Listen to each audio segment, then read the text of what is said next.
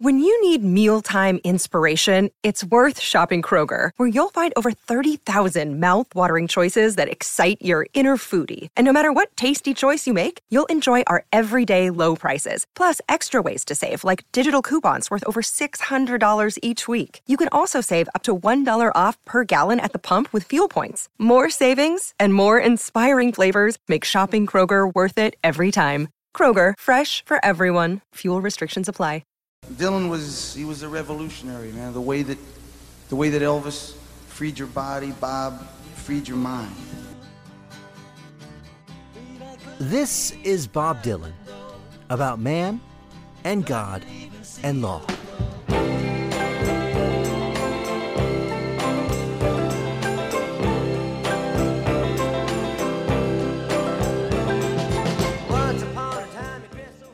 Bob Dylan is back on the road, and remarkably, his set list seems to be dominated by songs from his most recent album, Rough and Rowdy Ways. How does that feel? It feels kind of extraordinary that an artist of 80 years old has created material fresh and impactful enough to run roughshod and ready from the previous 60 years of his work. The streaming concert special Shadowland this past summer was said to have focused on Dylan's early years, which it did only partly, excluding his truly early, exclusively acoustic work.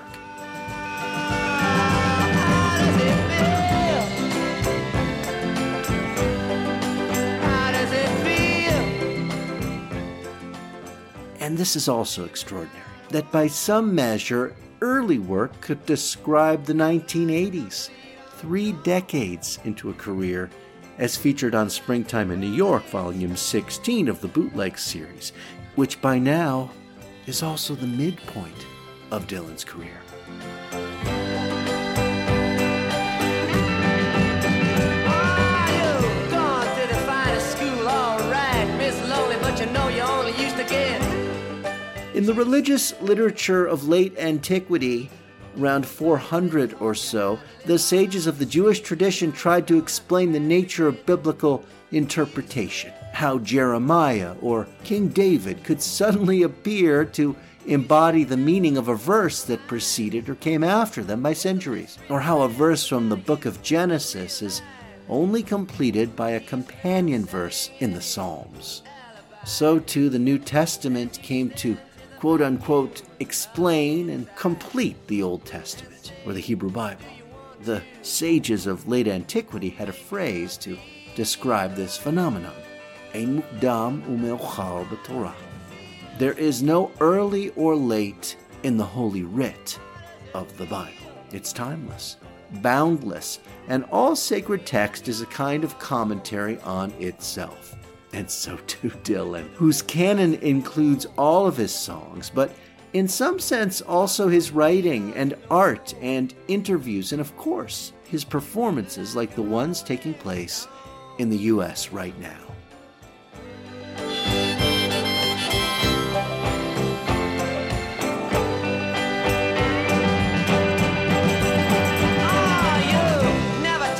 And then there's the question of people. Present company included, and probably many of you who write or teach about Bob Dylan. Are we some tangential part of that timeless canon? Where in the universe of Dylan's work do we fit in, and does it even matter? Now, in the book Bob Dylan and William Shakespeare, The True Performing of It, Andrew Muir dedicates his intellectual heft to many rich topics, including the question of Dylan and his critics. Also in that world, Muir writes, scholars and performers would coexist and cross-pollinate concepts and visions. And in this spirit, we turn again to Rebecca Slayman, whose perspective on Dylan fandom, Dylan and the queer community, and Dylan as a pillar and a post for a generation emerging into the shadowland of COVID-19, deepens and extends Dylan's canon to the 3rd and even 4th generation.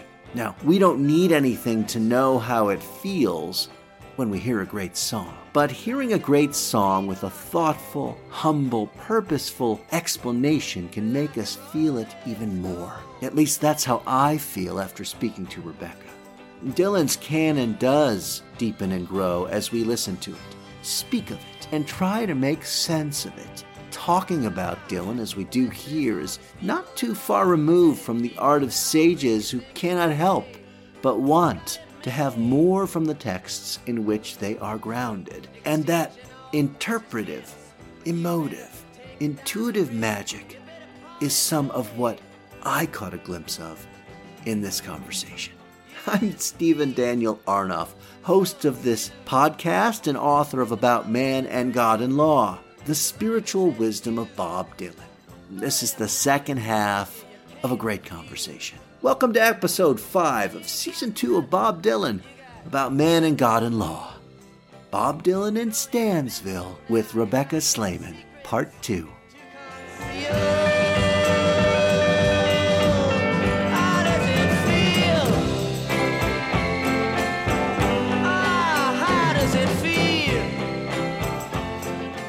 Right. Yeah, I think that vulnerability and the rage are two sides of the same coin. I think they're both born out of pain, and the rage is the extreme pain and betrayal that he's felt.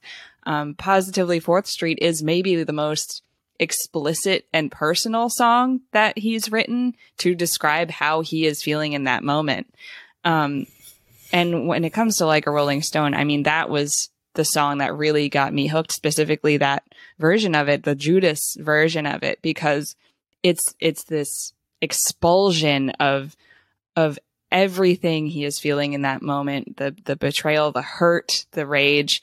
But it's also kind of like you can feel that directed at you as a listener.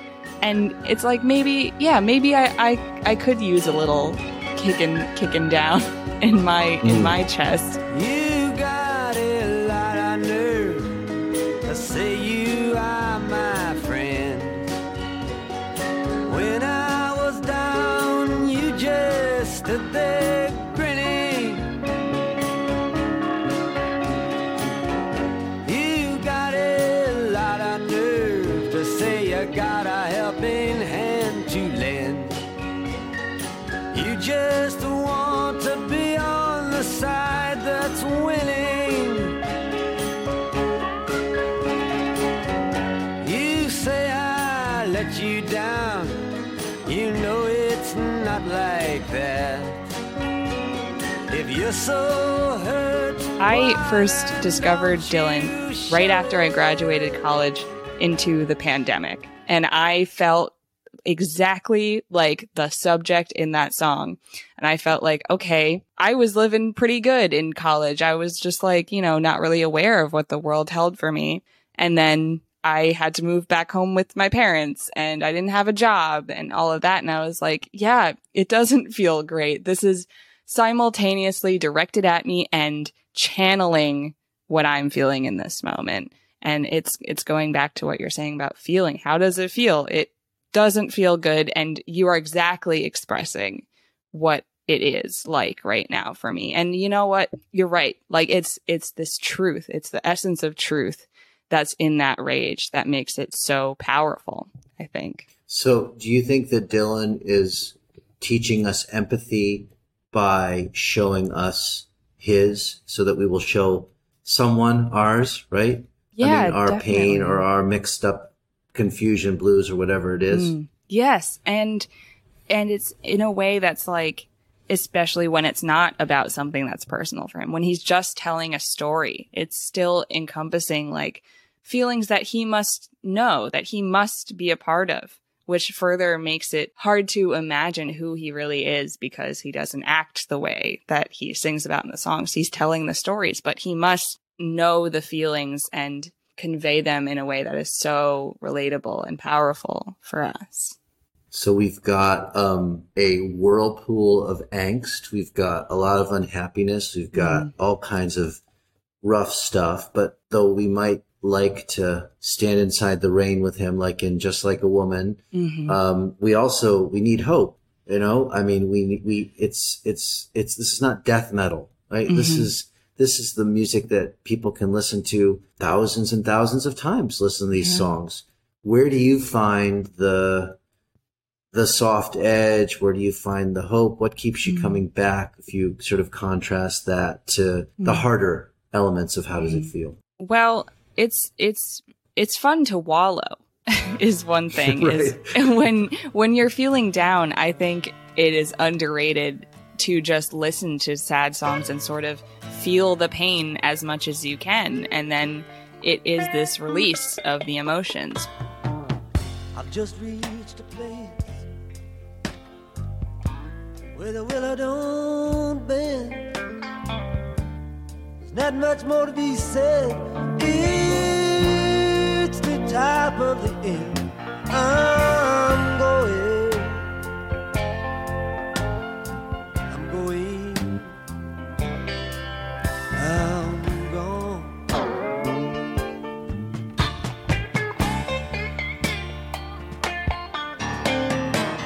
I'm close. Also, you know, it's not the only thing he's conveying in his songs. Like you said, there's a whole range of things. So, I mean, usually you listen to an album and you're able to, you know, you might play one song on repeat a couple of times, but in that listening, in that relating, you have sort of a catharsis of emotions that I think is really healthy. And I'm grateful for Dylan for creating that for us. Religion has not been particularly helpful in the betterment of humanity in a lot of ways. We see tremendous violence in fundamental perspectives on every kind of religion, really, the big ones and the smaller ones that play big, right? Dylan talks a lot about God. He's obviously been through different forms of being a religious person or a spiritual person. And he talks a lot about the Bible.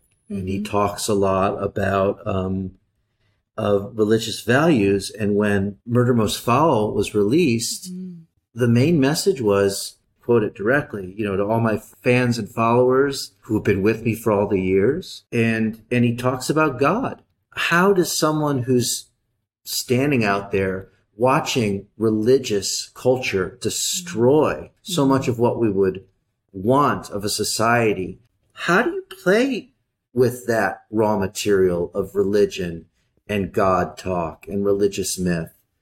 Does that ever come up? Yeah, it's impossible to say at any point what was he thinking? Like what is Bob talking about, especially when he's doing those Christian rants, those sermons in the 80s. It's like, what?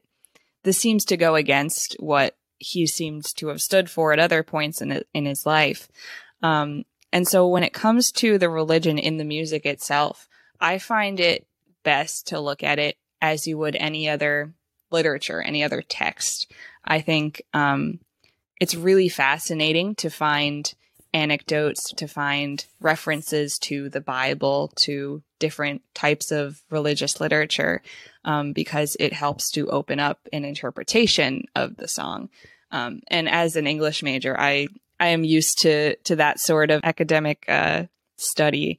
And that's just another facet that, like, I feel like I can't know what the heck he's thinking sometimes when he's doing certain religious bouts, because, you know, it's another just part of his identity that I think we can't really understand, and we just have to trust the music in a way. You have a little bit in common with Dylan here in terms of your process, as I understand it. You know, you're looking for artifacts and in the I won't call it the rubble, but just like you know, Dylan describes himself in the interview that he gave to Rolling Stone right after 9/11 as saying that he's always felt like he was walking around in Pompeii.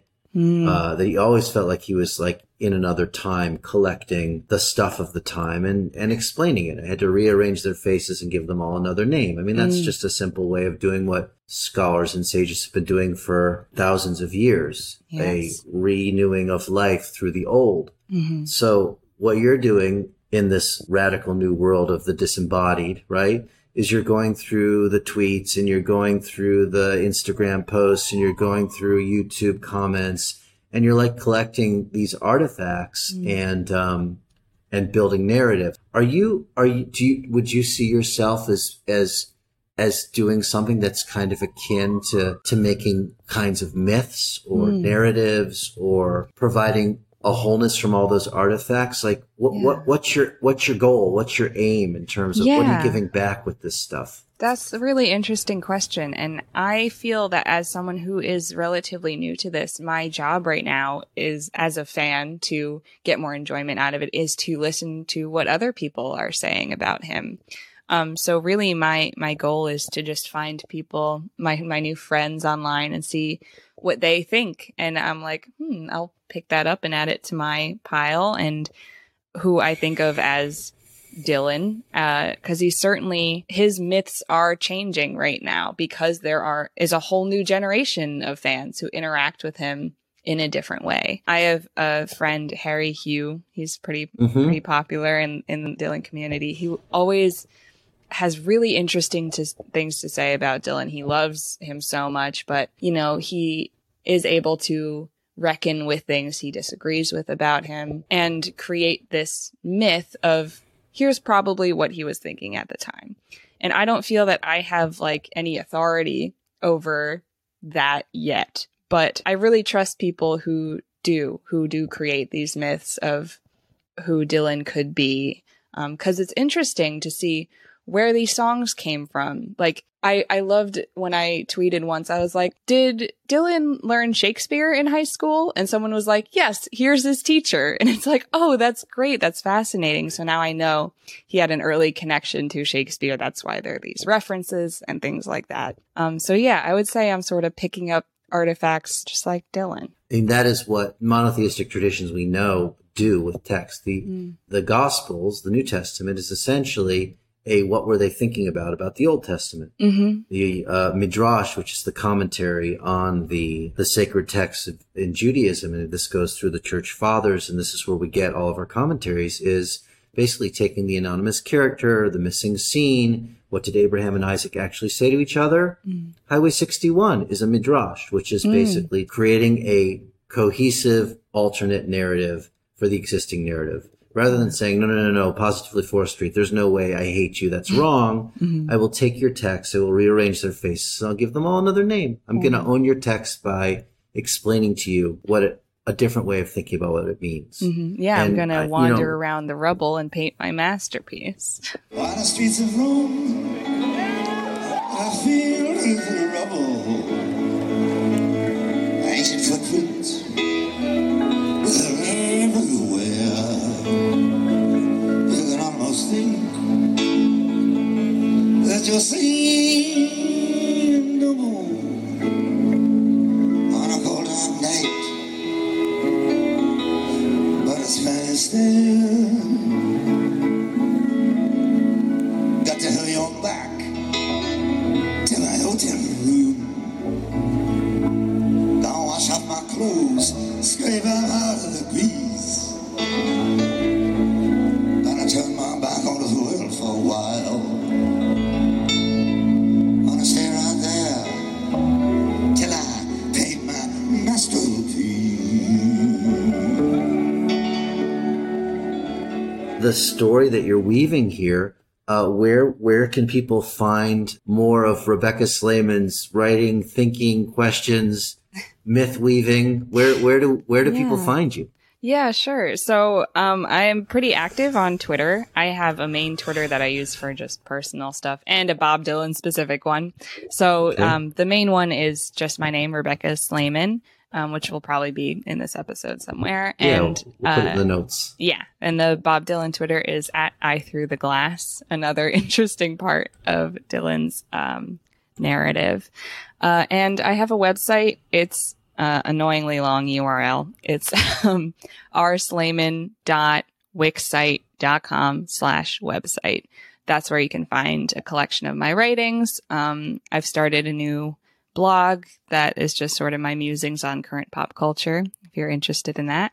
And that's what I'm up to right now. What's your next big Dylan topic? What's your question? What's your question for, I don't know, the weeks or months ahead? I'd like to dig more into generational relations to Dylan, because I think it's so fascinating how the world and the setting that people grow up in influence their interaction with how they discovered Dylan, what they most relate to about him. Do they like the contemporary one that they grew up with? Stuff like that I think is really interesting. I look forward to talking again, but it's been great having this conversation with you. So interesting what you're doing. Also feels like a new chapter in some different methodologies and perspectives to bring even more to bear on the Dylan canon, and with a real spirit of curiosity, and that's just delightful. So thanks for spending time, and we'll see you at the next happy occasion. Great. Thank you so much for having me. It was a blast. We have a match. A worried man with a worried mind. No one in front of me and nothing behind. There's a woman on my lap and she's drinking champagne. Got white skin, got assassin's eyes.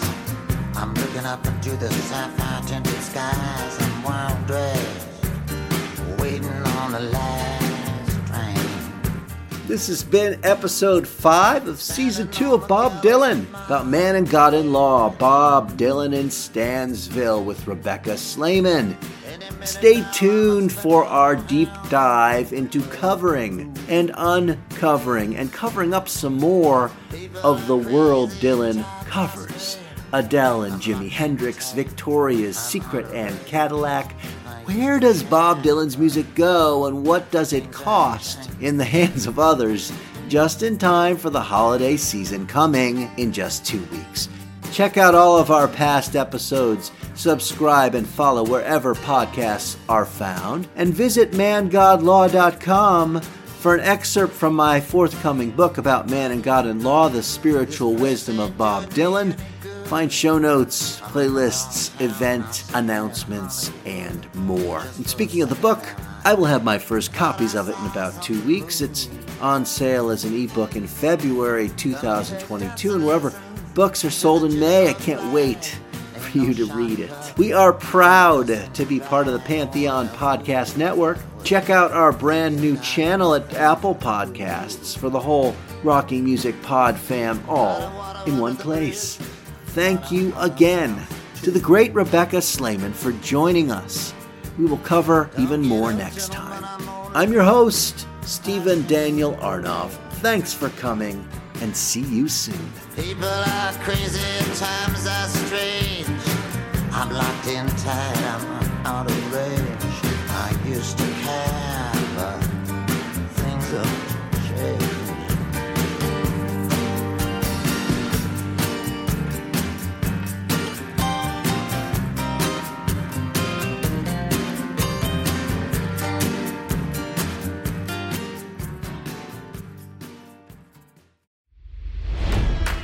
It's NFL draft season, and that means it's time to start thinking about fantasy football. FantasyPoints.com features industry-leading experts and prognosticators using proprietary hand-charted data to help you score more fantasy points. FantasyPoints.com is the place to go for whatever kind of fantasy football you play. Whether you play fantasy football, daily fantasy sports, or do a little bit of everything, Fantasy Points has the meticulously researched content to guide you to victory. And why wait for the fall? Fantasy Points also covers the new spring football league, the UFL. Join the guru, John Hansen, Scott Barrett, Joe Dolan, and other massive names in the fantasy football universe with an exclusive offer. Use code Pantheon for 15% off any Fantasy Points package, including the all-in package, with access to every article, tool, and data nugget that Fantasy Points has to offer. That's FantasyPoints.com and code Pantheon for 15% off at Fantasy Points. FantasyPoints.com, code Pantheon. Score more fantasy points.